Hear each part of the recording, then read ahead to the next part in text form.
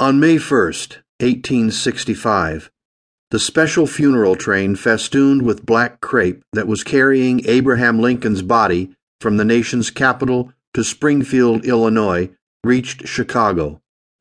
At every stop along its slow journey, thousands of Americans gathered, heads bowed, grieving for the assassinated president. The public mourning was unprecedented. The death of no other leader in the nation's history had evoked such a mass reaction. Sudden, unexpected, the shooting of Lincoln, even after 4 years of cruel, bloody civil war, shattered people in the North. Everyone, it seemed, shared in the loss. It was as though a family member had died. In Chicago, 50,000 persons escorted the hearse bearing Lincoln's coffin to the Cook County Courthouse, and twice that many witnessed the somber cortege as it made its way through the streets. That night and the next day, 125,000 people, it was estimated, filed by the bier inside the building to pay their respects to Lincoln. For many Chicagoans, that memory lingered. Now, almost 40 years later, all Chicagoans bore another grief, stunned by the enormity of the Iroquois disaster.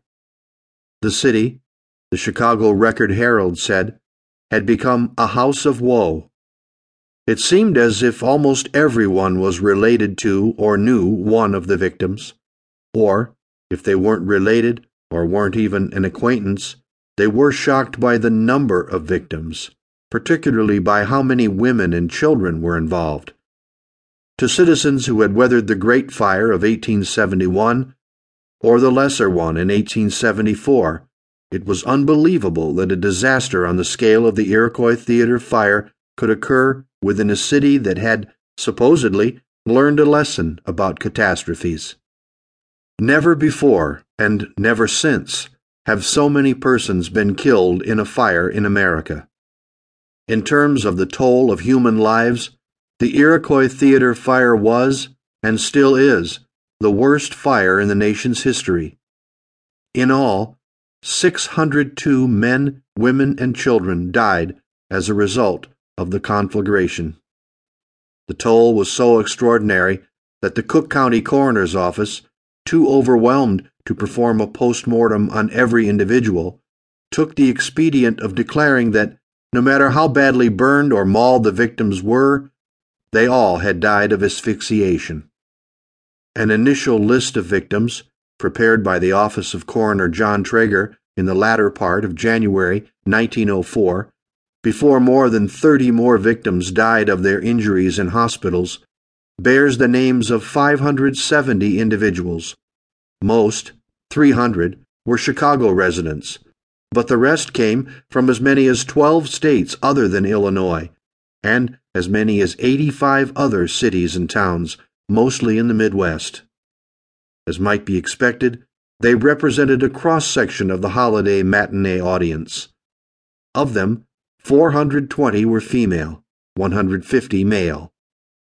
By far the largest number of the total number of dead, 201, were boys and girls, most of them 9 years old or older, though there were more than a handful of victims in each age group between 3 years and 8 years.